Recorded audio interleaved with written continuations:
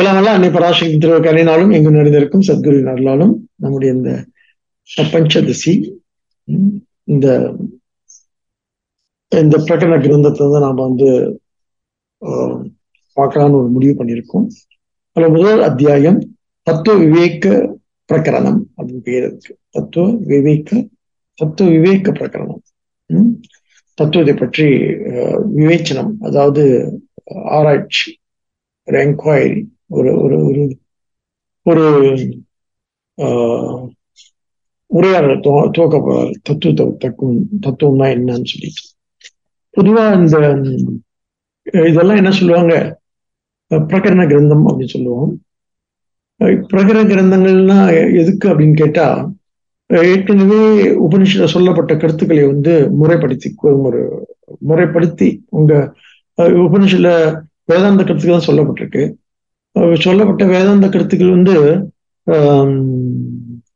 ஏன்னா அங்க இங்குமா முதல்ல ஞானத்தை சொல்லும், அப்புறம் பலனை சொல்லும், அப்புறம் சாதனையை சொல்லும், இப்படி குறுக்கு மறுக்குமா அங்கிங்க சொல்லப்பட்டிருக்கும்.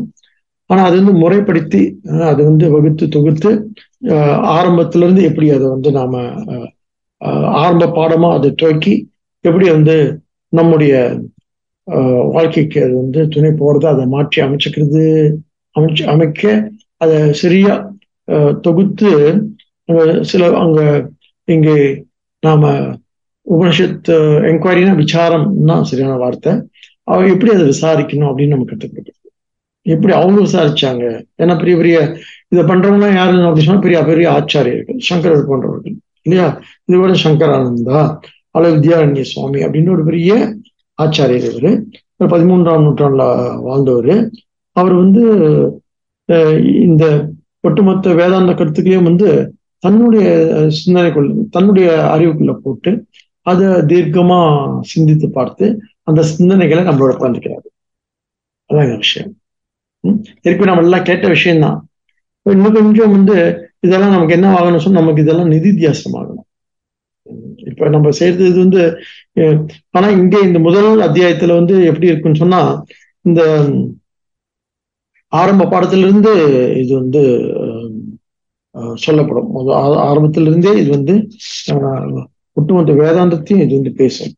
இது வேதாந்தம் அப்படின்னு சொன்னா ஒரு மாதிரியா வகுத்து தொகுத்து வகுப்பு போல நடத்தும். இது அது முதல்ல என்ன விசாரம், ஜீவ விசாரம் இருக்கும், அப்புறம் ஈஸ்வர விசாரம் இருக்கும், அப்புறம் ஜெகத் விசாரம் இருக்கும், அப்புறம் சிரவணம் இருக்கும், அப்புறம் மனநம் இருக்கும், அப்புறம் நிதித்தியாசம் இருக்கும், ஞான பலன் இருக்கும், கடைசியா ஞான பலன் மோட்சம் அப்படின்னு சொல்லுவோம். இப்படி சரியா அதை தொகுத்துக்குது. இந்த மாதிரியான வேலைகள்லாம் இந்த மாதிரியான சிந்தனைகள்லாம் வேற ஆச்சாரியர்கள் சரியா தரக்கூடியவர்களுக்கு முறையா அதை சொல்லுவாங்க. ஒட்டுமொத்த வேதாந்தத்தையும் அப்படி தொகுத்து வகுத்து சொல்லுவது முதல் அத்தியாயம். அதனால்தான் இது என்ன தத்துவத்தை விவேச்சனை பண்ணி அல்லது ஆராய்ச்சி பார்த்து பிரகரணம், அதாவது ஆராய்ந்து பார்க்கிற அத்தியாயம் போட்டிருக்கு. ஆனா மற்ற இந்த 15 அத்தியாயங்கள் சொல்லணும் இல்லையா. இந்த 15 அத்தியாயங்கள் எப்படி இருக்கும் அப்படின்னு கேட்டா, மற்ற அத்தியாயங்கள் இந்த மாதிரி இருக்காது. ஆனா ஒவ்வொரு அத்தியாயமும் முழுமையா இருக்கும். ஏதோ ஒரு சிந்தனையை தனியா எடுத்துக்கிட்டு, இப்போ மாயை அப்படின்னா மாயின் சிந்தனை தனியா எடுத்துக்கிட்டு அதை பத்தி பேசும். ஒரு அத்தியாயத்துக்கு இன்னொரு அத்தியாயத்துக்கு தொடர்ச்சிலாம் இருக்காது. இப்ப கீதைன்னு சொன்னா ஒரு அத்தியாயத்துக்கு இன்னொரு அத்தியாயம் தொடர்ச்சி இருக்கும் இல்லையா, தொடர் சிந்தனையா இருக்கும், தொடர்ச்சி இருக்கும். இங்க அப்படி இருக்காது. இங்க என்னன்னு சொன்னா தனித்தனியா கருத்துக்களை எடுத்துக்கிட்டு, சிந்தனைகளை எடுத்துக்கிட்டு, இப்போ மாயைனா என்ன அதுக்கான விளக்கம் அப்படி போகும். அதனால ஒவ்வொரு அத்தியாயத்தையும் முழுமையா தான் இருக்கும். ஒரு அத்தியாயத்தை படிச்சுட்டா நமக்கு முழுமையான வேதாந்த கருத்துக்கள் உள்ள சேர்ந்துடும். அதுக்கு அடுத்த அத்தியாயத்தை நம்ம தொடங்கணும்னு டைம் கிடையாது. அதனால்தான் ஏதாவது ஒரு அத்தியாயத்தை அங்க எடுப்பாங்க பொதுவா. ஆனா முக்கியமா நமக்கு தோன்றது இல்லை, இந்த அத்தியாயம் சிரவணத்துக்கு உகந்தது, அடுத்த அத்தியாயம் இது மனத்துக்கு உகந்தது, இந்த அத்தியாயம் 15 அத்தியாயம் இருக்கு, அது நிதியாசம் உகந்தது அப்படின்னு சொல்லிட்டு அதுக்கான மாணவர்கள் அந்த அத்தியாயத்தை என்ன சிரவணம் பண்ணுவாங்க, கேட்பாங்க. அப்படிக்கான சிந்தனைகளை வச்சுதான் ஒட்டுமொத்த அத்தியாயம் இங்கு தொகுக்கப்பட்டிருக்கு. இது முதல் பஞ்சதசி பற்றி ஒரு சின்ன விளக்கம். அப்புறம் பொதுவா இங்க நிறைய சிந்தனைகள் கருத்துக்கள் விவாதிக்கப்படுகின்ற அத்தியாயங்கள் நிறைய இருக்கு. இந்த முதல் அத்தியாயத்துல என்ன என்ன பேசப்படுதுன்னு சொன்னா அப்படி நம்ம சிந்திச்சு பார்த்தா இப்படிதான் பேசப்படுது அப்படின்னு சொல்லிட்டு, அப்புறம் இதோட சேர்த்து இந்த நூல் எப்படி தொடங்குது அப்படின்னு கேட்டா, நம்ம தொடங்கலாம். முதல் அத்தியாயத்துல முதல் முதல் நம்ம மங்கள ஸ்லோகம் தொடங்குறாங்க. நம்ம மங்களகரமா இன்னைக்கு ரொம்ப தள்ளி போடாம நம்ம 2-3 வாரமா அதுக்கு ஒரு மாதிரியா தத்துவ விளக்கமெல்லாம் பார்த்தோம்.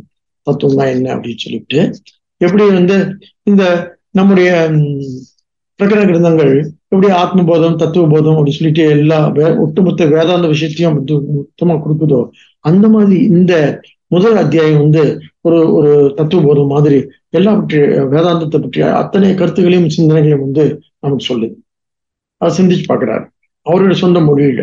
அவர் ஒரு பெரிய சமஸ்கிருத பண்டிதர் அவரு. அதனால யாரு தியானி சுவாமி. அதனால அவருக்கான ஒரு மொழியில இதை இன்னும் சிறப்பா சொல்லி பார்க்கிறாரு. சொன்னா அதான் பண்டித லட்சணம். ஒரு அறிவு, ஒரு அறிவாளி அப்படின்னு சொன்னா சொல்லிருந்து அவன் எப்படிப்பட்டவனா இருக்கான்னு சொன்னா, எதெல்லாம் அவனுக்கு இச்சை இருக்கும் அப்படின்னு சொன்னா, எதெல்லாம் அவனுக்கு விருப்பம் இருக்கு அப்படின்னு சொன்னா, அவனுக்கு என்ன அறிவுல விருப்பம். அறிந்து நேற்று அடிக்கடி சொன்னோம், இந்த வாழ்க்கையின் நோக்கம் என்னன்னு கேட்டா வாழ்தல் இல்லை. It's not living, it's knowing அப்படின்னு சொல்லிட்டு. It's not just living. Living experiencing இருக்கு இல்லையா, அதை அனுபவிக்கிறது இருக்கு இல்லையா, அது ஒரு மாதிரியான ஒரு ஒரு என்ன சொல்றது, ஒரு மிடியோக்கர், அதாவது ஒரு ஒரு சமநிலையான வாழ்க்கை. அதையும் தாண்டி வாழ்க்கையில சில உச்சங்கள் உன்னோட எழுச்சிகளை நம்ம அடையணும்னு சொன்னா, அறியறதுல இருக்கிற ஒரு எழுச்சி இருக்கு இல்லையா, அதுக்காக தான் பெரியவங்க எல்லாம் என்ன பண்றாங்க, இந்த உலகத்தை துறக்கிறதோ அல்லது சேர்ந்து இந்த உலகத்துல இருக்கிறதோ, இதை பற்றிலாம் நிறைய நமக்கு என்ன இருக்கு, குழப்பங்கள் இருக்கு. இந்த வாழ்க்கை, இந்த அறிவு வாழ்க்கைன்னு இருக்கு இல்லையா, அதுக்கு நம்ம எதை தியாகம் பண்ணணும், எப்படி அமைச்சுக்கிட்டா அந்த வாழ்க்கை நமக்கு நமக்கு ரொம்ப நம்மள டிமாண்டிங்கா இருக்காது. பிகாஸ் நம்ம அமைச்சுக்கிட்ட ஒரு ஒரு உலக வாழ்க்கை இருக்குல்ல, அது ரொம்ப டிமாண்டிங்கா இருக்குனால நம்ம don't have time for this. இதுக்கெல்லாம் நேரம் இருக்க மாட்டேங்குது. அதனால்தான் மற்ற சம்பிரதாயங்கள்ல இப்ப சமணம், பௌத்தம் போன்ற சம்பிரதாயங்கள்ல துறை முன் நிபந்தனையா வைக்கிறாங்க. எதுக்கு? ஞானத்துக்கு. நான் ஒரு கேள்வி கேட்டாங்க, என்ன அப்படின்னு கேட்டா, இப்ப ஞானம் அடையிறதுன்னு சொன்னா நம்ம துறவரம் போடணுமா அப்படின்னு கேட்டு, நம்ம துறவு முக்கியமானு சொல்லிட்டு, அது ஒரு முக்கியமான கேள்வி இந்த சம்பிரதாயத்துல. அதனால இங்க இந்த மரபுல, இந்து மரபு மேல என்ன அப்படின்னு சொன்னா, நமக்கு இங்க துறவு பிரிஸ்கிரைப் பண்ணப்படலை. அதாவது அது ஒரு எக்ஸப்ஷன் டு தி ரூல். ஒரு ஒரு ஒரு ஒரு சுகபிரம்மம், ஒரு சங்கரர் அப்படி இருந்தாங்களே தவிர, நான் மட்டும் சமண மதமும் என்னது பௌத்த மதம் தான் என்ன ஞானத்துக்கு துறவு நிபந்தனையா, முன் நிபந்தனையா வச்சுச்சு. It's a condition you got to fulfil to get knowledge அப்படின்னு நிபந்தனையா வச்சாங்க. ஆனா இந்து மரபுல அப்படி அதை நிபந்தனையா வைக்கல. நிபந்தனை வைக்காம அப்படி என்ன சொல்றாங்க, ஞானத்துக்கும் துறவுக்கும் நேரடியான கேட்கிறாங்க, ஞானத்துக்கும் துறவுக்கும் நேரடியான ஏதோ உறவு இருக்கான்னு கேட்கிறாங்க. நேரடியான உறவுலாம் கிடையாது. துறவு அப்படின்றது ஒரு மனநிலையை பொறுத்திருக்கு. அதுக்கும் ஞானத்துக்கும் நேரடியான உறவு கிடையாது. ஆனா ஆனா இதுல நிறைய கருத்துக்கள் இருக்கு, இதை பற்றி நிறைய சிந்தனைகள் இருக்கு. இதை பற்றி எப்படிப்பட்ட சிந்தனைகள்லாம் இது கொஞ்சம் சிந்திச்சுட்டு உள்ள போகுமே. ஏன்னு சொன்னா, நம்ம பேசுறது பார்த்தா ஒட்டுமொத்த உலகத்தை நிராகரிக்கிற மாதிரியும், இந்த உலகமே துக்கமயம்ன்ற மாதிரியும், உலகத்தை சம்சாரம் சொல்லி இது ஒரு நெகட்டிவா இருக்கிற மாதிரி ஒரு மாதிரியான நெகட்டிவ் கனோட்டேஷன் வேதாந்தத்துல உண்டு. ஆனாதான் எல்லாரும் சித்தாந்தம் அப்படின்னு சொல்லி அங்க பேர் அன்பு தான், பேர் அறிவு கிடையாது.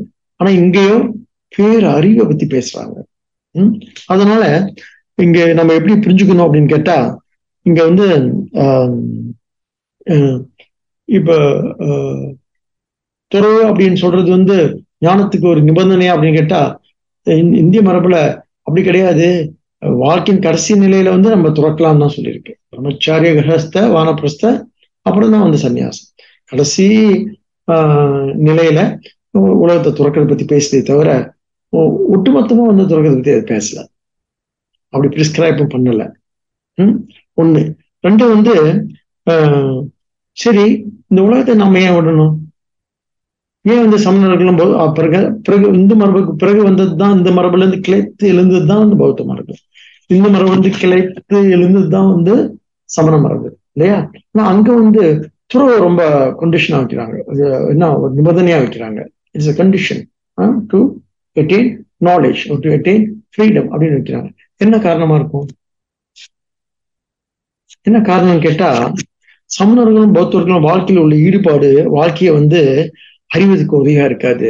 ரொம்ப ஈடுபட்டு வச்சுக்கோங்க, very much very involve in this life இல்லையா? ஒரு ஆப்செஸ்ன்னு சொல்லுவாங்க, அப்படியே அட்டாச்னு சொல்லுவாங்க. இந்த வார்த்தைலாம் கொஞ்சம் கவனத்தில் எடுத்துக்கோங்க. அப்ப ரொம்ப இன்வால்வ் ஆயிட்டோம் அப்படின்னு சொன்னா அது அந்த வாழ்க்கையை அறியறதுக்கு தடையாயிருமா? இந்த வாழ்க்கையை அறியறதுக்கு அவங்களுடைய சிந்தனை பாருங்க, ரொம்ப வலுவான சிந்தனை, வலுவான தரப்பு அது. ரொம்ப இந்த வாழ்க்கை நம்ம இன்வால்வ் ஆயிட்டோம் அப்படின்னு சொன்னா இந்த இந்த வாழ்க்கையை அறியறதுக்கு தடையாயிட்டு என்ன இருக்குமா? அது எப்படி என்ன சொல்றாரு புத்தர் என்ன சொல்றாரு?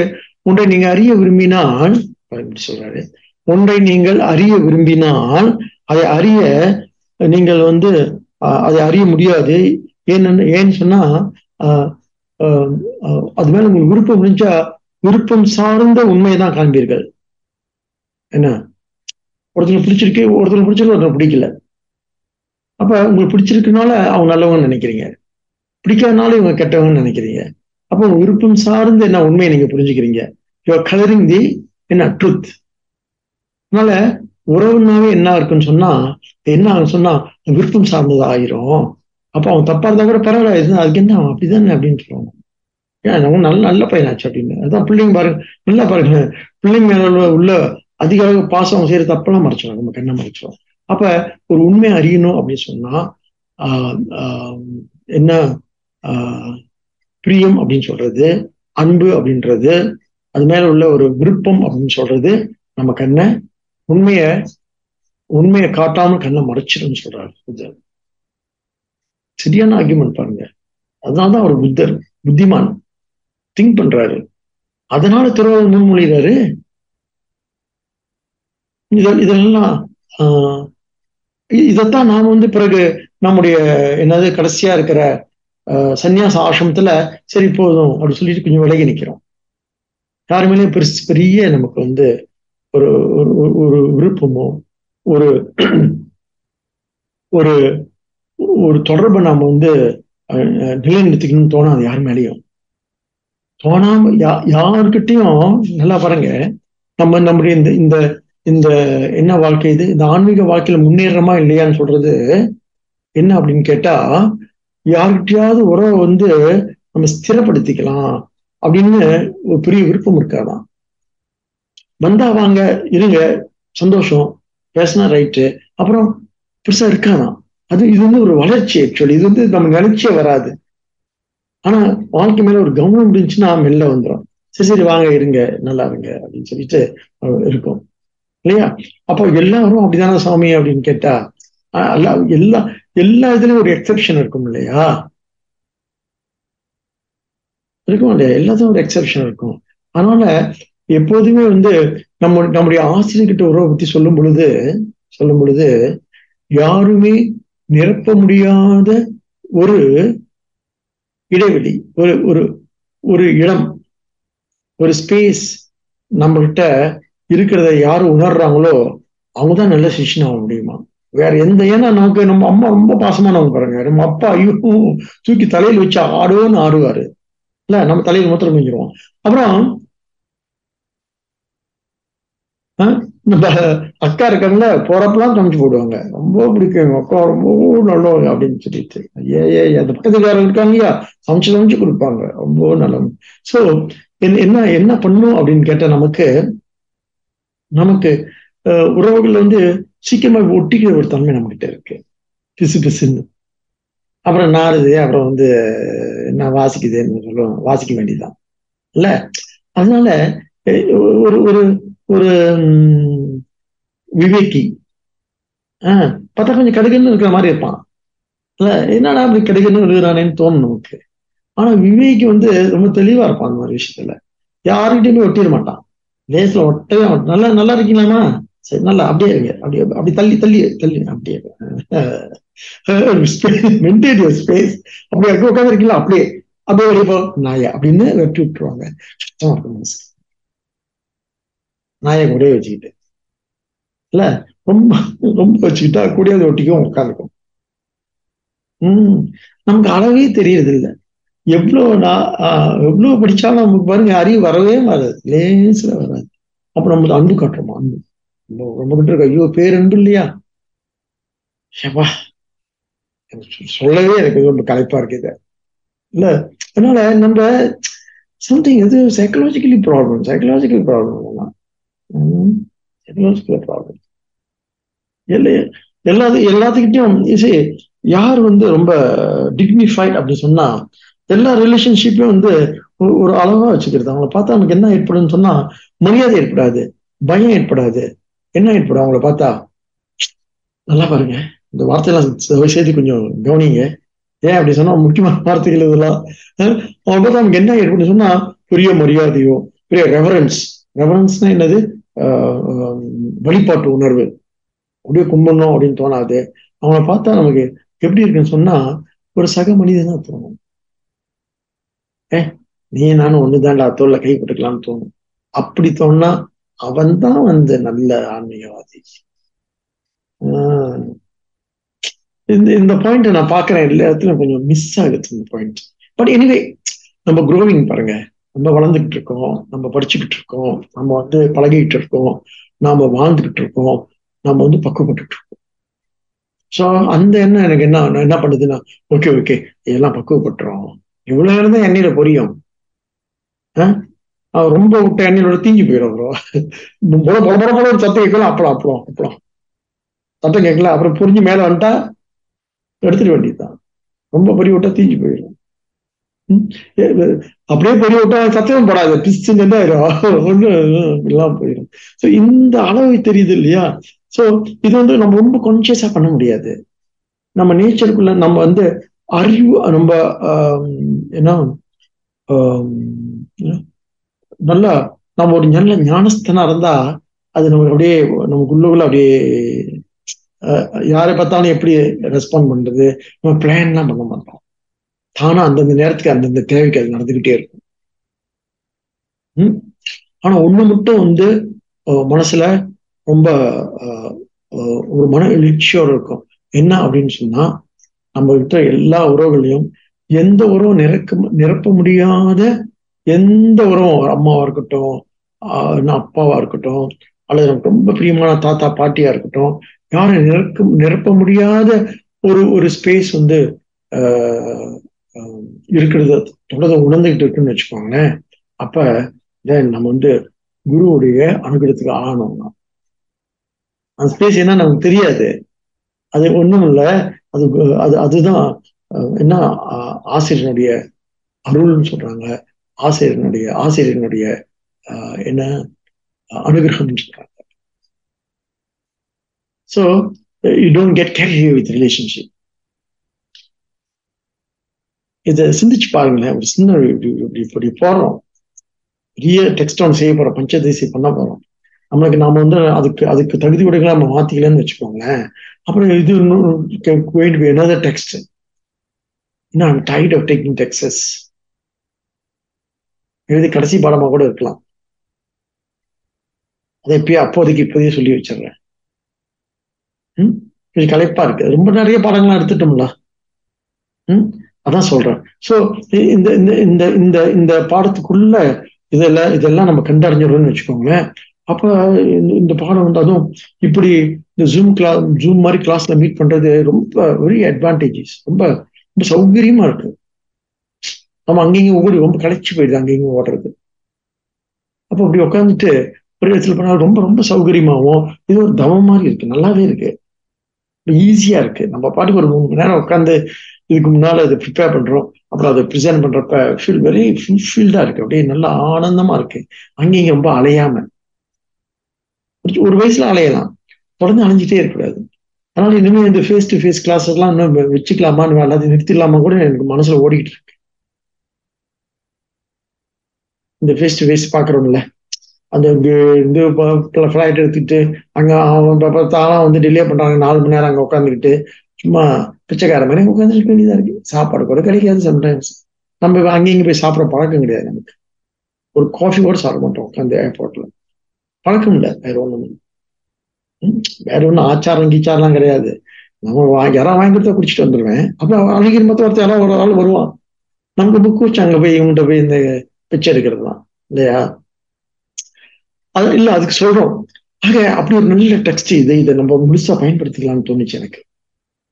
முடிஞ்ச அதை 15 சாப்டர் எடுக்கலாமா அப்படின்னு சொல்லிட்டு. ஏன்னா வித்தியாச சிந்தனைகளா இருக்கும். ரொம்ப வித்யாரண்ய சுவாமி பெரிய பெரிய மேதை,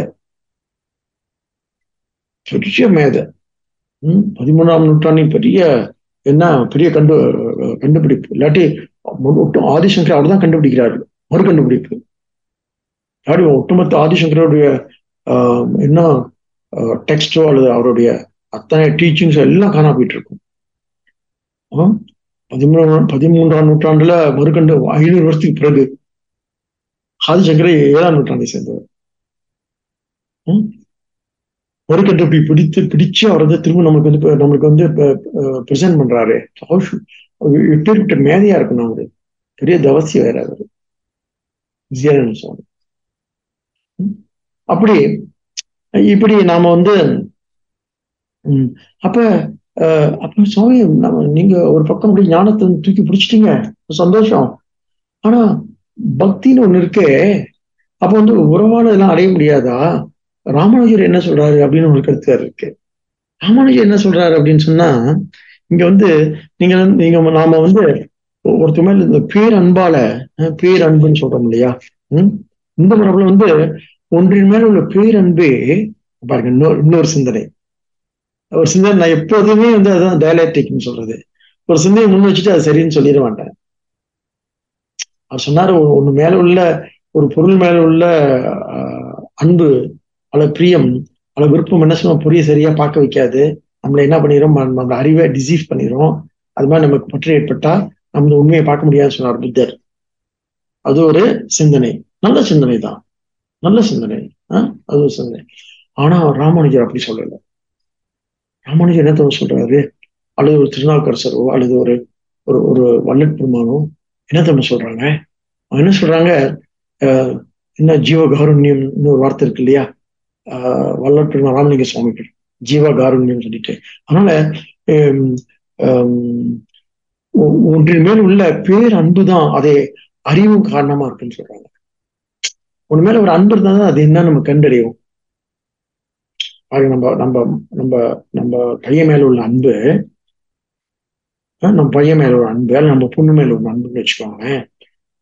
அது என்ன ஆகுது, அவன் முழுசா அறியறதுக்கு உதவி செய்தா இல்லையா? பாருங்க எப்படிப்பட்ட ஆகியவன்ஸ். நம்பால் என்ன லேசா, நீ ஒரு ஆகியம் வச்சா இன்னொரு ஆகியம் நான் வைப்பான். யாரு? அவர் பிறகு வந்த சங்கரன் பிறகு வந்த ராமநாதர் சொல்றாரு, ஒன்றின் மேல் உள்ள பேரன்பு என்ன செய்யணும், அதை முழுமையா அறிந்து கொள்வதற்கு என்ன பண்ணுவோம், உதவி செய்யும். அதனால அன்பே போதுமானது, பிரபத்தியே போதுமானது, பக்தியே போதுமானது அப்படின்னு சொல்றாரு. எப்படி ரொம்ப ஈக்குவலா இருக்கு வேண்டும். அப்ப அதான் அவர் என்ன சொல்றாரு, ஒன்றை பற்றி உள்ள பேரன்பு ஒன்றை முழுமையா அறிய வழிவகுக்கும். அதனால ஒரு ஈசன் மேல உள்ள பேரன்பு அல்ல பகவான் மேல உள்ள பேரன்பு ஒன்று முற்றிலும் பகவானை அறிய வைக்கும். அதனால பேரன்பே பக்தியே சிறந்தது அப்படின்ற மாதிரி வந்து என்ன ராமானுஜர் போன்ற மகான்கள் முன்வைக்கிறாங்க. அதனால இப்ப என்ன புரிஞ்சுக்கணும், நம்ம இப்ப அது சரியா இது சரியா, நம்ம இந்து மரபுல வந்து துறவும் மேய்மைக்கான வழிதான், இல்லறமும் மேய்மைக்கான வழிதான் சொல்லுது, என்ன சேர்த்து சொல்லுது. துறவை முன்வைக்கிற புத்தன் என்ன, சங்கரர் வந்து ஒரு துறவி, ஆனா உறவை முன்வைக்கிற ராமானுஜர் ஒரு குடும்பஸ்தர், திருமணமானவர். அதனால விளக்குதலும் வழிதான், பற்றுக்கொள்வதும் வழிதான். பாருங்க, ரெண்டு சொல்றாங்க, பற்றுக பற்றற்றான் பற்றினாரு, பட்டு விட இருக்க வேற சொல்றாரு. வள்ளுவனும் பாருங்க என்ன சொல்றாங்க. அதனால துறந்தாருக்கு இந்த உலகமே இது உலகத்தையே கொடுக்கலாம்னு சொல்றாரு. அப்ப துறவை பத்தியும் பேசுறாரு, தாண்ட பற்ற பத்தியும் பக்தி பத்தியும் பேசுறாரு, ரெண்டையும். அப்ப ரெண்டுமே அதுக்கான வழிகள் தான். அப்ப அப்ப நம்ம என்ன பண்ணணும் பாருங்க, ஒரு பழமொழி இருக்கு, கபம் இருந்தா சுக்கு, பித்தம் இருந்தா இஞ்சி அப்படின்னு ஒரு பழமொழி கேள்விப்பட்டிருக்கீங்களா? கபம் இருந்தா சுக்கு தான் மருந்து, பித்தம் இருந்தா இஞ்சி தான் மருந்து. அப்ப உங்களுக்கு என்ன மருந்து நீங்க கண்டடைங்க. எத்த தின்னா பித்தம், எத்த தின்னா பித்தம் தீரும்னு பழமொழி இருக்கு. அது சொல்லுது, கபத்துக்கு கபம் இருந்தால் சுக்கு மருந்து, பித்தம் இருந்தால் இஞ்சி மருந்து. ஆனா சுக்கும் இஞ்சி வேற வேறையா என்ன? காயாம இருந்தா இஞ்சி, காஞ்சி போனா சுக்கு. அப்ப பக்தியும் ஞானம் வேற வேறையா என்ன? அதான் நம்ம சம்பிரதாயத்துல வந்து இது இப்படிலாம் ஒரு தெளிவு இருக்கு இல்லையா? இதெல்லாம் பார்க்கும்போது என்னடா அப்படி சிந்திச்சு வச்சிருக்கானுங்களே அப்படின்னு பார்க்கும்பொழுது நமக்கு வந்து இன்னும் இன்னும் படிக்கணும்னு தெரிஞ்சுக்கணும்னு தோணும். இப்படிலாம் சிந்திக்கிறாங்களா, யாரா யாரா அந்த ஆளுங்க இவனுங்க அப்படின்னு தோணுது இல்லையா? ரொம்ப ரொம்ப ஆழமா என்னமா நம்ம சிந்தனையா. அதனாலதான் சரி சரி இந்த இந்த இந்த முறைகளை பற்றி இன்னும் எவ்வளவு ஆழமா, இன்னும் எவ்வளவு அழகா சிந்திக்கிறாங்க அப்படின்னு நமக்கு வந்து இன்னும் அறிய தோணுது இல்லையா? அதனால அப்படி தோணும் பொழுது இங்க வித்யாரண்ய சுவாமி வந்து என்ன சொல்றாரு, சரி இந்த தத்துவத்தை இன்னும் கொஞ்சம் ஆழமா நம்ம புரிஞ்சுக்கிறதுக்கு நம்ம என்ன பண்ணணும், இது ஒரு முறையா கேட்டோம் அப்படின்னு சொன்னா சிரவணம் பண்ணணும். கேட்கறது எதுக்குன்னு கேட்டா, அப்கோர்ஸ் சிந்திக்கிறதுக்கு தான், கண்டபிளேட் பண்றதா, மனநலத்துக்கு தான். மனநலம் எதுக்குன்னு சொன்னா அப்படின்னு அப்படி வந்து அது உள்வாங்கி தன்மயமாக்குறதுக்கு தான், நிதித்தியாசனத்துக்கு தான் அப்படின்ற தெளிவுலாம் இருக்கிறதுனால இதுவே நமக்கு என்ன ஏற்படும் அப்படின்னு கேட்டா நல்ல ஒரு ஒரு ஈடுபாடு வரும். அந்த அந்த இந்த ஸ்பேஸுக்கு என்ன பண்றோம், ஒரு ஸ்பேஸ் இருக்குல்ல, யாரும் நிரப்ப முடியாத ஒரு ஒரு ஒரு ஒரு இடைவெளி. ஆனா பல பேருக்கு எல்லாம் நிரம்பிட்டு இருக்கோம். அவங்க என்ன சொல்லுவாங்க, எங்க அம்மா மாதிரி வரவே வராது, எங்க அப்பா தங்கன்னா தங்கம் சிறா வச்சாலும் தான் அவன். என் மனைவி இருக்காங்க, ஐயோ அவங்க மாதிரி வரவே கிடைக்கும். கணவர் இருக்காரே என்னை வந்து கொண்டாடுவார் தலையில வச்சு, போமா போ காவடி எடுப்போ அப்படின்னு அனுப்பிவிட்டு என்ன அனுப்பிவிட்ட வேண்டியதான். ஆனா யாருக்கெல்லாம் வந்து இல்ல, எந்த உறவும் என்னை வந்து நிரப்பாது, எந்த உறவும் என்னை வந்து நிரப்பாது, என்னை என்னை நிரப்பக்கூடிய என்ன எந்த உறவும் எந்த உறவாலும் நிரப்பப்படாத ஒரு ஒரு ஒரு இடைவெளி வந்து எனக்கு உண்டுன்னு கண்டறியனால அவனும் சிஷ்யன், அவன்தான் ஆன்மீகவாதி, அவன்தான் ஆன்மீகவாதி.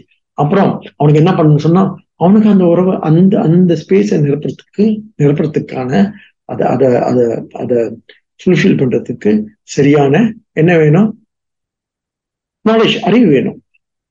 அறிவால் மட்டும்தான் நிரப்ப முடியும். அப்படிப்பட்ட ஒரு அறிவை வந்து இந்த பஞ்சதசி சொல்ல போகுது. அப்படிப்பட்ட அறிவை பேச போகுது. சரி, இப்ப நாம என்ன பண்ணலாம், இது இந்த இந்த நூல் வந்து முதல்ல மங்கள ஸ்லோகத்தோட ஸ்டார்ட் பண்ணுது. முதல் ஸ்லோகம் அது கொஞ்சம் பாக்குறீங்களா? நம ஸ்ரீ சங்கரானந்த குரு பாதாம்புஜம் மணி பாதாம் அம்புஜம் மணி சவிலாச மகாமோக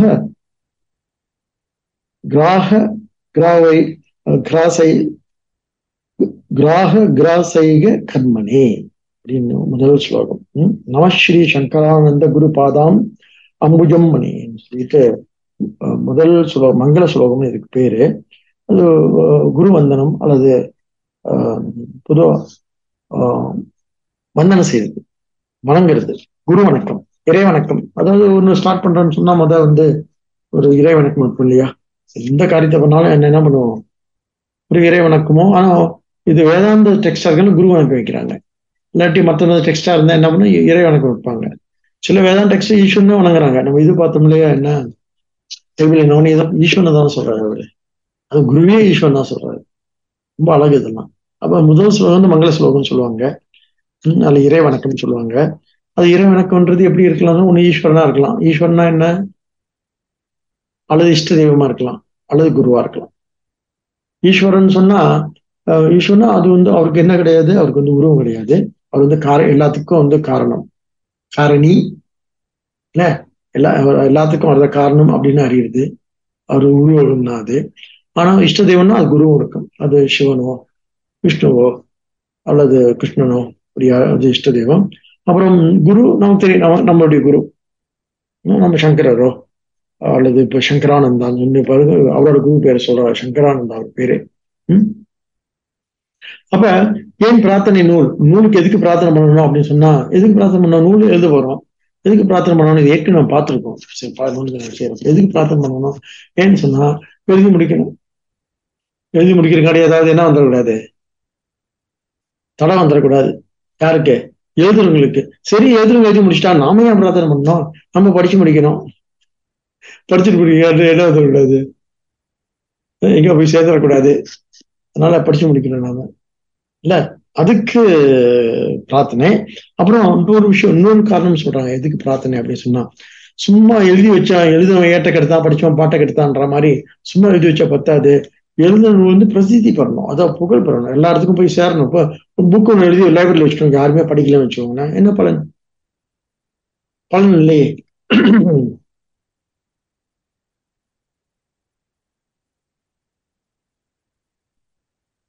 பலன் இல்லாம போயிருமே.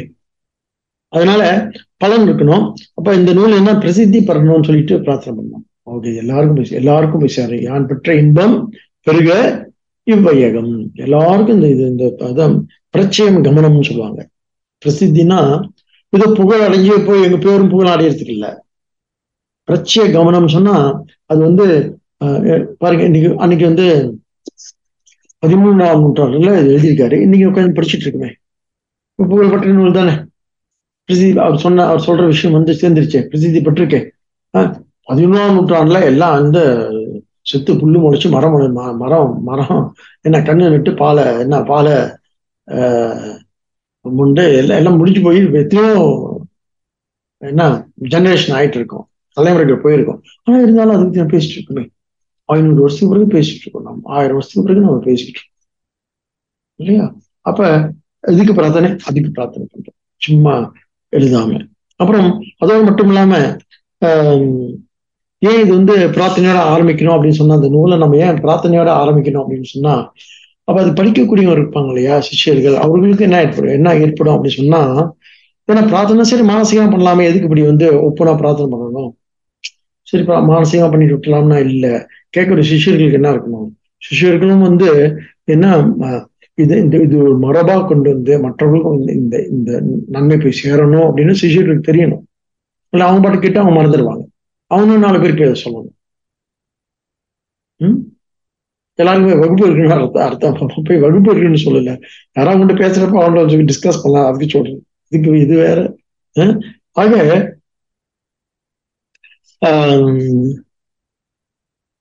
இது நம்ம முக்கியமா எதுக்கு அப்படின்னு கேட்டா, இதை நம்ம படிச்சு நமக்கு எதுக்கு அப்படின்னு கேட்டா, நமக்கு இதை படிச்சு முடிக்க எந்த தடையும் வரக்கூடாது. ஏன்னு சொன்னா நமக்கு இதுதான் சில கேட்பேன், நமக்கு முமுட்சுத்துவம் இருக்கு, அது என்ன இருக்கு அப்படின்னு சொன்னா, எனக்கு பெரிய ஆறாத ஆர்வம் இருக்கு எனக்கு, அது பத்தாதா அப்படின்னு கேட்டா பத்தாதுதான். ஏன்னு சொன்னா அப்பப்போ உற்சாகம் என்ன ஆயிரும், குன்றி போயிடும். திடீர்னு பாடம் கேட்க சொல்லலாம், ஆமா சும்மா அதே தானே பேசிட்டு இருக்காங்க சொல்லிட்டு இந்த மாதிரி சலிப்பு வரும். மனித மனம் இருக்குல்ல, அத்தனை வினோதமானது, கிறுக்குத்தனமானது அது. அதனால என்ன பண்ணணும், உற்சாகம் குன்றிடும். இப்போ உற்சாகம் குன்றாம இருக்கு என்ன பண்றதுக்கு என்ன பண்ணணும், பிரார்த்தனை பண்ணிக்கணும்.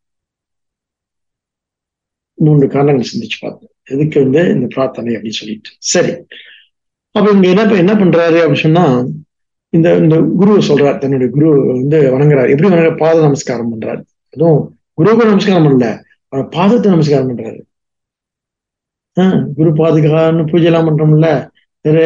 ஏன்னா குருவை நமஸ்காரம் பண்றது ஒரு அகங்காரமா, இந்த நான் இருக்கேன் பாரு என்ன பாரு அப்படின்னு சொல்லிட்டு. ஏன்னா குரு அங்க இருக்காரு பாருங்க, அவரும் ஒரு மனுஷன் தானே, அதனால அவர் என்ன பாக்குறாரா இல்லையா அப்படின்னு நான் கவனிச்சுட்டே இருக்கு. அந்த அகங்காரம் கூட கூடாது. ஒரு போய் குரு பாதுக்கு பூஜை பண்ணா பாதுக்கு நம்ம பார்க்க, அது ரொம்ப நம்மகிட்ட எந்த எதிர்பார்ப்பும் இருக்காது. ஏன் அது பார்க்காது நமக்கே தெரியும், ஏன்னா காலு கட்ட தானே. ஆக அந்த அகங்காரம் கூட இல்லாம தான் இந்த சுவாமி என்ன செய்யறாரு, குரு கூட வணங்குறாரு, ஒரு பாதத்தை வணங்குறேன்றார். இது அகங்கார நீக்கம். இது ஆக்சுவலி இந்த டீட்டெயில் நம்ம இனிமே கிளாஸ்ல வந்து இந்த டீட்டெயில் எல்லாம் போக போறோம். சும்மா அப்படியே பார்த்துட்டு போக போறது இல்லை நம்ம. இது நிறைய வேதாந்த கிரந்தங்கள் நம்ம பார்த்துட்டோம். இப்ப இந்த கிரந்தத்தை பார்க்கும் பொழுது நாம வந்து அந்த டீட்டெயில்ஸ் பார்க்க போறோம். நாம என்ன பண்ண போறோம் அப்படின்னு சொன்னா, அங்க இருக்கிற அந்த நுட்பங்கள் நுணுக்கிடங்களை கவனிக்க போறோம். சும்மா நேரடியா அர்த்தத்தை பார்த்துட்டு போக போறது இல்லை. அதுக்கு நிறைய டெக்ஸ்ட் நம்ம பண்ணிட்டோம். ஸோ அதை நம்ம நல்லா கவனிச்சின்னு சொன்னா, பேசுற விதத்துல தான் உங்களுக்கு தெரியும் நம்ம எதை வந்து கான்சென்ட்ரேட் பண்றோம் அப்படின்னு சொல்லிட்டு. அந்த நுட்பங்கள் பாதம், குரு அல்ல, குருவோட பாதம். ஏன் பாதம் அப்படின்னு சொன்னா, நம்முடைய அகங்கார அழிவுக்கு நம்ம பெருசா முன்னால் நிக்கிறது என்னன்னு சொன்னா, நான் என்ற அகங்காரம் தான். அது வந்து இட்ஸ் வெரி அக்லி. அது முன்னாலும் வந்து நிக்குது இல்ல. சோ அது வந்து ரொம்ப சட்டலா வேற இருக்கு. அதனால பாத நமஸ்காரம் யாருக்குன்னு சொன்னா, எனக்கு யாருக்கு பாத நமஸ்காரம் சொன்னா, எனக்கு வந்து மோட்சத்தை தரக்கூடிய குருவுக்கு. அவர் என்ன தருவாங்க, எனக்கு ஒரு பெரிய பிரயோஜனத்தை கொடுக்கிறாரு. நல்லா என்னுடைய மனசுல வந்து அது அப்படியே தெளிவா தெரியணும். சும்மா உட்காந்து கேட்டுட்டு இருக்கோம், அவர் பார்ப்போம், நேரம் போகுது, ஒன்றும் பண்றது இல்லை. அதனால சரி, இப்ப சும்மா தான் இருக்கும், இப்ப என்ன பண்ண போறோம் இந்த நேரத்துல, டிவி மேல தானே உட்காந்துருப்ப போறேன், இங்க உட்காந்துருப்ப, இது டிவி மாதிரி தான் இருக்கு பாக்க அப்படின்ற மாதிரி என்ன நமக்கு வந்துடக்கூடாது. என்னடா இவ்வளவு இழிவா சொல்றீங்களே சுவாமி அப்படின்னு. அப்படிலாம் இல்லை. இந்த மாதிரி எண்ணங்கள்லாம் நமக்கு வரும். இது எல்லாத்தையும் உள்ள போட்டு மெல்ல என்ன பண்ணணும், நம்ம ப்ரொசஸ் தான் பண்ணணும். நம்ம மனம் இருக்குல்ல, நம்ம நினைக்கிற மாதிரி அவ்வளவு லேசான ஆள் கிடையாது. உடனே என்ன பண்ணும், உடனே ஒரு எதிராளியை வந்து கற்பனை பண்ணிக்கிட்டு தொடர்ந்து அது எதிர்வினை ஆட்டிக்கிட்டே இருக்கும். இட் ரியாக்ட் பண்ணிக்கிட்டே இருக்கும் மனசு. சும்மா கொஞ்ச நேரம் போய் உட்காந்து பாருங்களேன். ஆமா, அன்னைக்கு அவன் என்ன சொன்னான், ஓ ஆமா ஒரு மாதிரியே சொன்னாலும் நம்மள நாய் அடுத்த முறை பாக்குறப்ப அப்படின்னு ஆரம்பிச்சிடும். அவனை உருவப்படுத்தி அவங்களோட பேசிட்டு உட்காந்துருக்கோம். என்ன தெரியாத மாதிரி பாக்குறீங்க, எல்லாருக்கும் நடக்கிறது தான். இது யாருமே வந்து எக்ஸப்ஷன் கிடையாது இதுல. ஏன் அப்படி சொன்னா, இல்ல ஒன்னும் சொல்லியே, நம்மளே சொல்றோம். இல்ல பார்த்தான், ஒரு மாதிரியா பார்த்தான், ஓ ஆமா அந்த பார்வை சரியில்லை அப்படின்னு. ஏதாவது நல்லா பாருங்க, மனசு தொடர்ந்து ஒரு ஒரு உருவத்தை ஏற்படுத்தி கொண்டு, அது யாரா வேணா கூட இருக்கலாம், நம்ம கணவராக கூட இருக்கலாம், மனைவியா இருக்கலாம், சொந்தக்காரங்களா இருக்கலாம், நண்பரா இருக்கலாம், ஏற்படுத்தி அவங்களோட தொடர்ந்து என்ன பண்ணிட்டு இருக்கோம், எதிர்வினை என்ன கிரியேட் பண்ணிட்டே இருக்கும். மனசு சும்மா இருக்க முடியாது. அதனாலதான் என்ன சொல்றாங்க, தூங்குறது நல்லதுன்னு சொல்றாங்க. எல்லாம் மறந்து போயிருங்க. அப்பப்ப நேரம் கிடைக்கிறப்பெல்லாம் தூங்க சொல்றாங்க, வயசானவங்கள சொல்றாங்க. நேரம் கிடைக்கிறப்ப, இல்லாட்டி என்ன ஆகும், பழைய நினைவுகள்லாம் வந்துடும். அவங்க அப்படி பண்ணாங்களா அன்னைக்கு, சரி மறந்தே போச்சு, இல்ல அது விடக்கூடாது அப்படின்னு மறந்து போயிட்டு இருக்கிறவங்க எல்லாம் தோண்டி எடுத்து அப்படி பண்ணாங்க இவங்க. என்ன அந்த எந்த வருஷத்துல அப்படின்னு, அது வருஷம் வருஷம்லாம் பார்த்து சரி பார்த்துக்குவோம் வருஷத்தெல்லாம். ஆமா 92 இல்ல, ஆமா 92 தான். அப்புறம் அப்பதான் பேன் நின்னீங்க ஒண்ணும் இல்லாம, நான் தான் கொடுத்து உதவுனேன். அது இவங்கிட்ட போய் கேட்டது. இது இப்படி நமக்கு சம்சாரத்துக்கு அழகே கிடையாது. சும்மா ஒரு பீஸ் தான், ஒரு சின்ன எக்ஸாம்பிள் தான் எடுத்து போடுறேன். ஆனா உங்களுக்கு நமக்கே நினைச்சா வெக்கமா இருக்கும், என்னடா இது அப்படின்னு சொல்லிட்டு, இல்லையா? சோ இந்த மாதிரி சம்சாரம் எல்லாம் நம்ம மட்டும் ஒதுங்கணும் அப்படின்னு சொன்னா, நாம நம்மளை வந்து சரிப்படுத்திக்கிறதுக்கு சாஸ்திரத்தை தவிர வேற வழியே கிடையாது. ஆனால் சத்சங்கம் தவிர வேற வழியே கிடையாது. எப்பொழுதுமே தினமும் ஒரு சத்சங்கத்தில் நம்ம இருக்கிறது ரொம்ப நல்லது. தினமுமே தினமும் வந்து ஸ்பீச் கேட்கணும்னு சொல்லல. தினமும் வந்து ஒரு ஜபத்துல இருக்கலாம், தியானத்துல இருக்கலாம், ஒரு பூஜையில இருக்கலாம். இந்த சத்சங்களாட்டி வேற ஏதாவது ஒரு நல்ல சத்சங்கா போட்டு கேட்டு தெளிவாகலாம். இது பாத நமஸ்காரம் வந்து இப்படி யாருக்குன்னா குருவுக்கு இந்த மாதிரி பிரயோஜனம் சொன்னா பழையனை கொடுக்க ஆரம்பிக்கின்றார் அப்படின்னு சொன்னா, அவர் வந்து எனக்கு வந்து எதை கொடுப்பார் அப்படின்னு கேட்டா, எனக்கு ஃப்ரீடம், மோட்சத்தை கொடுக்கக்கூடிய இந்த முதல் அத்தியாயம் ஒட்டுமொத்த வேதாந்தத்தை வேதாந்த சாரத்தை அப்படி பிரிஞ்சு தரப்போகுது. ஒட்டுமொத்த வேதம் முதல் இல்லையா, அதனால ஒட்டுமொத்த வேதாந்தம் அவர் பேசப்படுறார். அப்ப அந்த தியான ஸ்லோகத்துல நம ஸ்ரீ ஸ்ரீ சங்கரானந்த குருபாதம் புஜன்மணி அம்புஜம்னு வார்த்தை அது. பாதம் அம்புஜம்ன்ற மலர் தாமரை மாதிரின்னு சொல்றாரு. வணக்கம் யாருக்கு? தன்னுடைய குருவான சங்கரானந்தருக்கு வித்யாரண்ய குரு சங்கரானந்தம் யாரும் வந்திருக்காங்க. அவரு கூடி ஒரு வணக்கம் வைக்கிறாரு. ஆனா இவரு பெரிய அதான் சொன்னான் இல்லையா, இவரு பெரிய சமஸ்கிருத பண்டிதர் அப்படின்னு சொல்லிட்டு அது எங்க காமிக்கிறான்னா சொல்ற விதத்தில் காமிக்கிறேன். நம ஸ்ரீ ஸ்ரீ சங்கரானந்த குருபாதம் அம்புஜம் அம்புஜம் மணி புஜன்மணே பதாம்புஜம் மணி அப்படின்னா அம்புஜம்னு ஒரு வார்த்தை அது வந்துடுது. அவர் என்ன சொல்றாரு அப்படின்னு சொன்னா ஷம் பாருங்க, இந்த சங்கர வார்த்தை ஷம் இருக்கு. ஷம்னாவே மங்களத்தை தருகின்றன அர்த்தம். ஷம் அப்படின்னாவே மங்களம்னு அர்த்தம் வருது இல்லையா, கேட்டிருக்கோம். நன்மை தரக்கூடியவன் அல்லது சுகத்தை தரக்கூடியவன். எது சங்கரன்ற வார்த்தையிலேயே அவர் என்ன சொல்றாரு, முதலியே யார் குரு அப்படி சொன்னா அவன் என்ன மோட்சத்தை மட்டும் தரக்கூடியவன் இல்ல, முதல்ல மங்களத்தை தரக்கூடியவன், ஸ்ரேயசை நல்லதை நலத்தை தரக்கூடியவன், அவன் என்ன சுகத்தை தரக்கூடியவன். அப்படிப்பட்ட அப்படியா ரொம்ப சுயநலமா இருக்கே அப்படின்னு தோணும். கேட்கிறாங்க. ஸோ நம்ம ஆன்மீகம் அப்படின்னு சொன்னா போய் வெளியே போய் தொண்டு செய்யறது தானே. தனியா உட்காந்து நீங்க பாட்டுக்கு பேசிக்கிட்டும் ஜபம் பண்ணிட்டு இருக்கீங்களா, ரொம்ப சுயநலமா இல்லையா? இது யாரு தெரியுமா? யாரு சொன்னா இந்த ஊதாரிங்க. ஒரு இடத்துல உட்கார முடியாது அவங்களுக்கு. ஊர் சுத்திட்டே இருப்பாங்க, ஏதாவது பண்ணிக்கிட்டே இருக்கணும், அவங்களால இருக்க முடியாது. இங்க பாருங்க, ஊர் சுத்துறது இருக்கட்டும், தொண்டு செய்யறது இருக்கட்டும், அது எதுக்கு நிறைவா இருக்கும்? கை கால் நல்லா இருக்கும், புறத்தை பார்க்கும். அகம்னு ஒண்ணு இருக்கு இல்லையா நம்ம கிட்ட. நம்ம என்னவா இருக்கிறோம்? நம்ம அகமாவும் இருக்கோம் இல்லையா? இப்ப எனக்கான நிம்மதி, எனக்கான அந்தரங்கமான என்ன சுகம்னு ஒண்ணு இருக்கு இல்லையா? அது எது எனக்கு தரும்? எனக்கு அது இது தருதுன்னு சொன்னா அப்படி உட்காந்துருக்கு எப்படி சுயநலமா இருக்க முடியும்? யாரு தன்னலத்தை காக்குறானோ, யாரு சந்தோஷமா இருக்கானோ சந்தோஷத்தை போய் பகிர்ந்துக்க முடியும் வெளியே. இங்க உள்ள நீ ரொம்ப துக்கியா இருந்துட்டு வெளியே போய் நீ என்ன பெரிய தொண்டு பண்ணிட முடியும்? என்ன பெரிய சேவை செஞ்சிட முடியும் நீ? அதனால இதை பற்றிலாம் நமக்கு தவறான அபிப்பிராயங்கள் இருக்கு. கை நிறைய அழுக்கு, வெளியே போய் கையை வச்சா எல்லா முடிஞ்சிலும் என்ன ஆயிடும், குளிச்சுட்டு வந்துடும் அழுக்க. அதனால முதல்ல நாம சுத்தம் பண்ணிக்குவோம். அதுதான் இந்த இந்த இந்த விசாரமே. அதனால அவர் என்ன தர்றாருன்னு சொன்னா, அப்புறம் சங்கரானந்த ஆனந்த என்ன அவர் கொடுக்கக்கூடிய எனக்கு என்ன அப்படி சொன்னா, அதான் சொல்றாரு. இதுக்கு அர்த்தம் பாருங்க. அதான் அந்த வார்த்தை எப்படி பிரயோகம் பண்ணியிருக்காரு இந்த சாமி. சொல்றாரு, அவருக்கு எனக்கு தரக்கூடியது என்ன மங்களம், நலம், அப்படி தரக்கூடிய ஸ்ரேயஸ் சுகம், அப்படி தரக்கூடியது என்ன அப்படின்னு சொன்னா அவர் எனக்கு நன்மை. அப்புறம் அதோடு மட்டும் அதோடு சேர்த்து எனக்கு கடைசியா வரக்கூடியது ஆனந்தம்ன்றார். அப்ப ஆனந்தமா என்ன? ஆனந்தம் பிரம்மானந்தம் தான். அதாவது பிரம்மத்துல நிஷ்டை இருப்பது போதும், இதற்கு மேல் வேண்டாம், எல்லாம் சுவை அப்படின்ற ஒரு நிஷ்டை. அது அவ்வளவு ஈஸியா கை கூடிடாது. அதை கொடுக்க வல்ல என்னுடைய குருவை நான் நமஸ்கரிக்கின்றேன்னு சொல்றாரு. பாருங்க, சங்கரானந்தம்ன்ற வார்த்தைக்கு அர்த்தம். அப்புறம் அப்புறம் அப்புறம் என்ன சொல்ற, அவர் யார் அப்படி கேட்டா அவர் குரு. குருன்னா என்னன்னு சொன்னேன்,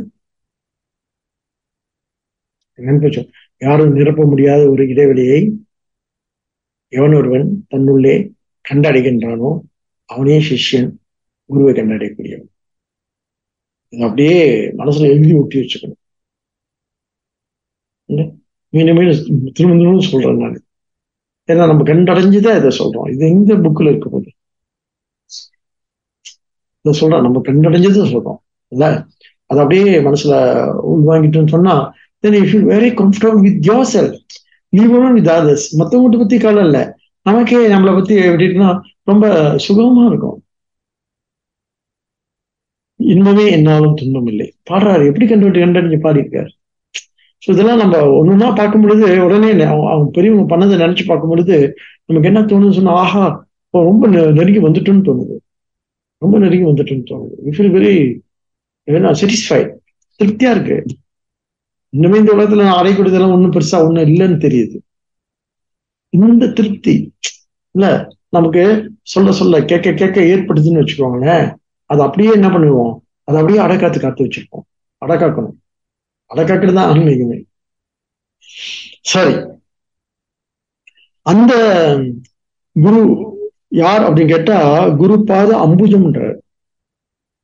அவர் யாருன்னு கேட்டா இந்த குருக்கு என்ன நமஸ்காரம்.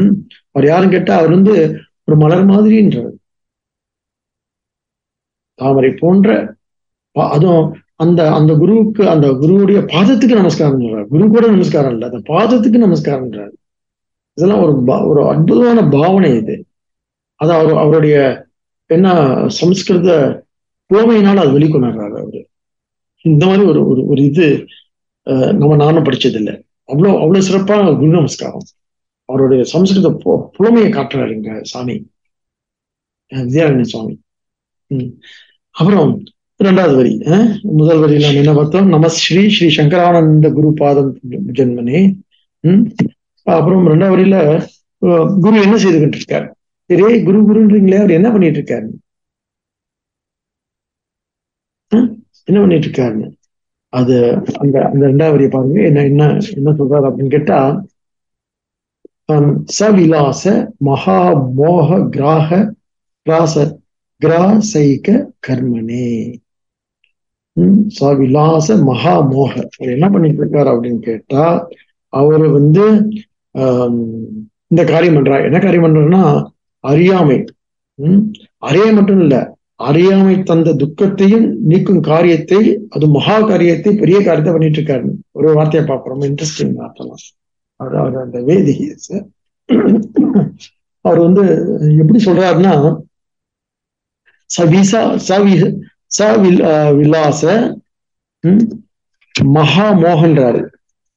விலாச விலாசம்னா ரெண்டு அர்த்தம். ஒண்ணு விலாசம்னா இடம், அட்ரஸ்னு ஒரு அர்த்தம் இருக்கு. விலாசம் இடத்துல விலாச காரியம்னு அர்த்தம். காரியம், ஒரு காரியம் பண்ணியிருக்காராம். என்னங்க உருவாக்கப்பட்டிருக்கா, என்ன உருவாக்கப்பட்டிருக்குன்னா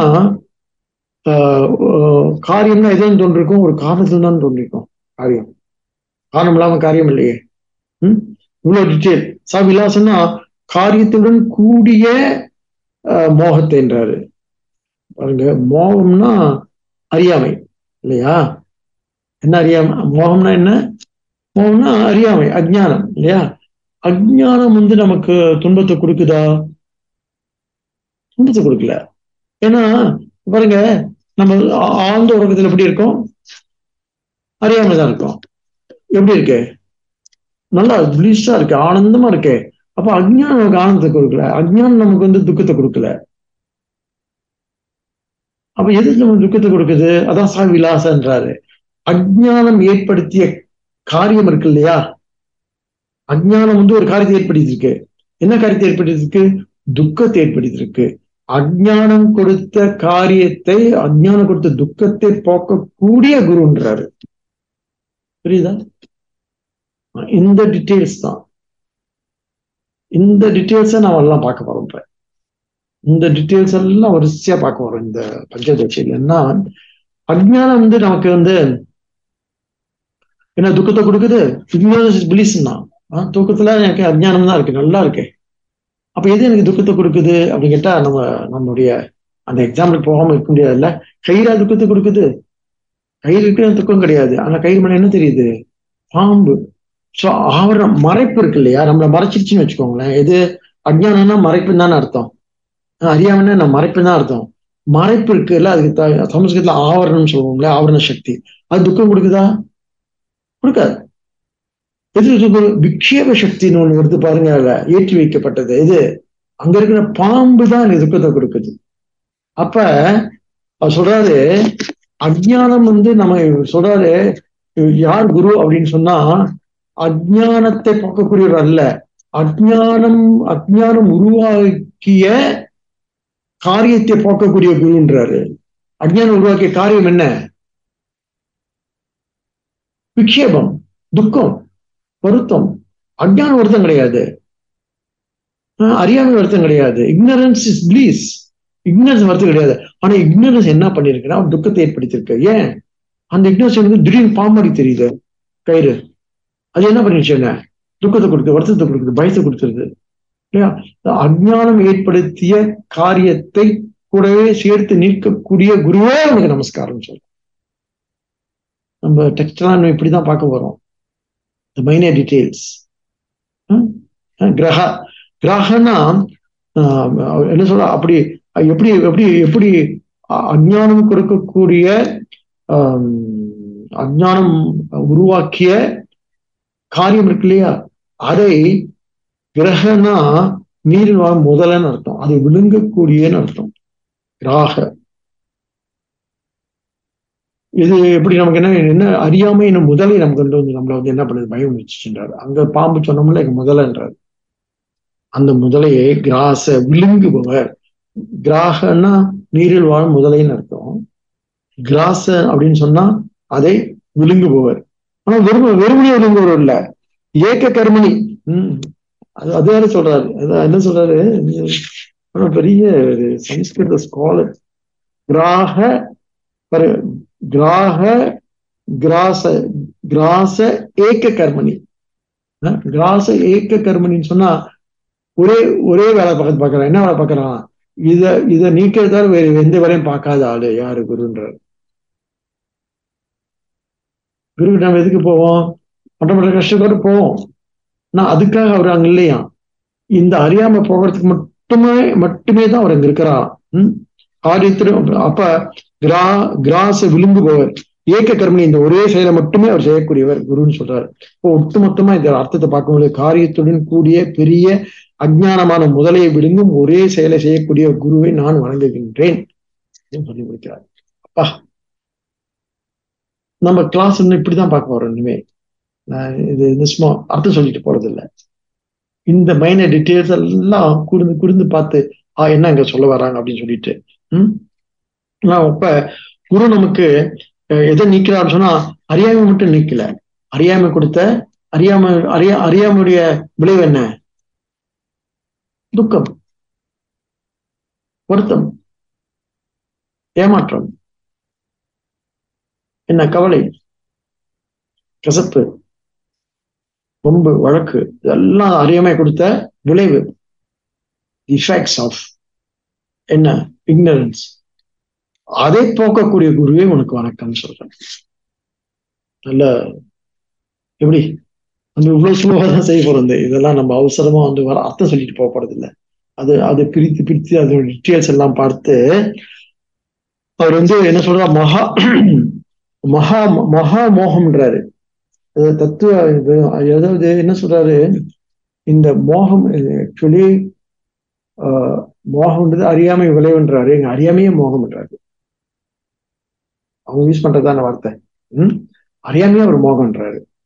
பொதுவாக நம்ம மோகத்தை என்ன சொல்லுவோம், அறியாமையுடைய விளைவுதான் மோகம் சொல்லுவோம் இல்ல, கீதையில பகவான்லாம் சொல்றாருல்ல மோக நிவர்த்தின்னு. ஆனா இங்க அறியாமை மோகமே அறியாமைன்னு சொல்றாரு. அதனால அப்படிப்பட்ட சவிலாசம்னா இங்க அப்படி சொன்னா துயரத்தை கொடுக்கக்கூடிய விலாசம் அப்படின்னு சொன்னா என்ன பார்த்தோம், காரியம் சொன்னோம். அப்ப விலாசம் அப்படின்னா துயரத்தை குறிக்கக்கூடிய காரியம். விலாசம்னா துயரத்தை குறிக்க என்ன, சம்சாரத்தை கொடுக்கக்கூடிய துக்கம், வருத்தத்தை கொடுக்கக்கூடிய எண்ணங்கள், அதான் விலாச. அதனால இங்க வந்து சர்ப்பத்துடன் கூடிய விக்ஷேபம். அதான் பாருங்க, பாம்பை பார்க்கறது கூட தப்பு இல்லை. பாம்பு என்ன பண்ணுது, சீரு.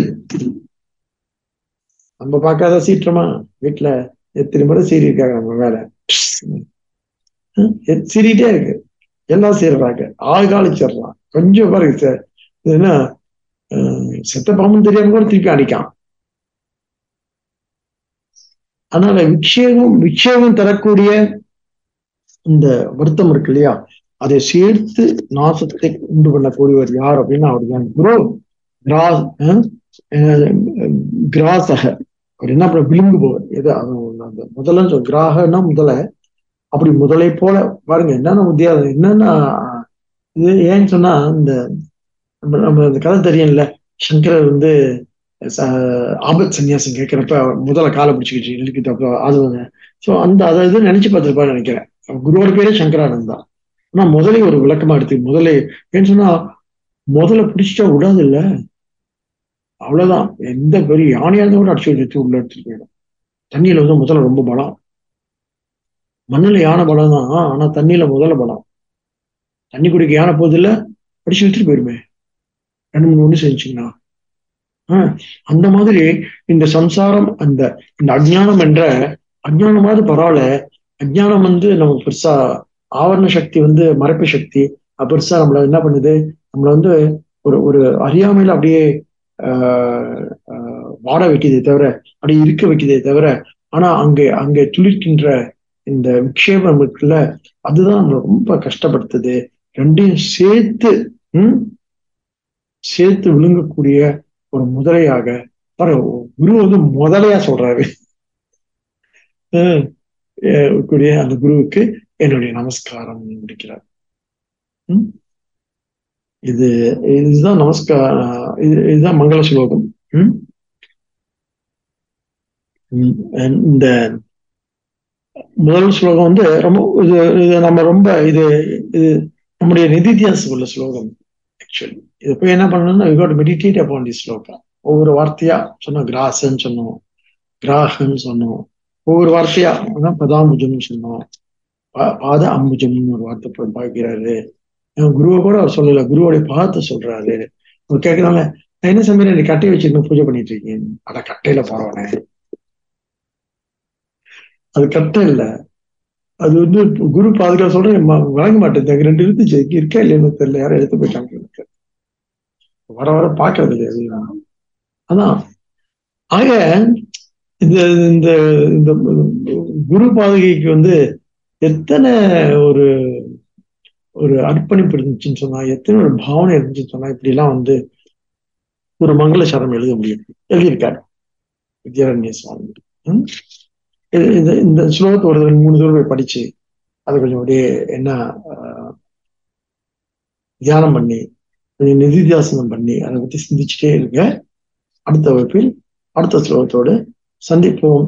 நன்றி, வணக்கம். ஹரி ஓம் தத்சத். 2 அறிவிப்புகள் இருக்கு. ஒண்ணு, அடுத்த வாரம், இந்த வாரம் வெள்ளிக்கிழமை கிளாஸ் இருக்காது. கொஞ்சம் வெளியே ஒரு கும்பாபிஷேகத்துக்கு போறதுனால கிளாஸ் வெள்ளிக்கிழமை இருக்காது. நாளைக்கு இங்க வந்து குரு பூஜை இருக்காது. ஏன்னு சொன்னா நாளைக்கு ஹாலிடேஸ் இல்ல, யாரும் இல்ல. அதனால ஜஸ்ட் செலிப்ரேட் த ஹாலிடேஸ். நாளைக்கு குரு பூஜை இருக்காது ஆசிரமத்துல. அப்புறம் வெள்ளிக்கிழமை உபனிஷத் கிளாஸும் இருக்காது. அடுத்த வாரம் நம்ம செவ்வாய்க்கிழமை சந்திப்போம். நன்றி, வணக்கம். ஹரி ஓம் தத் சத்.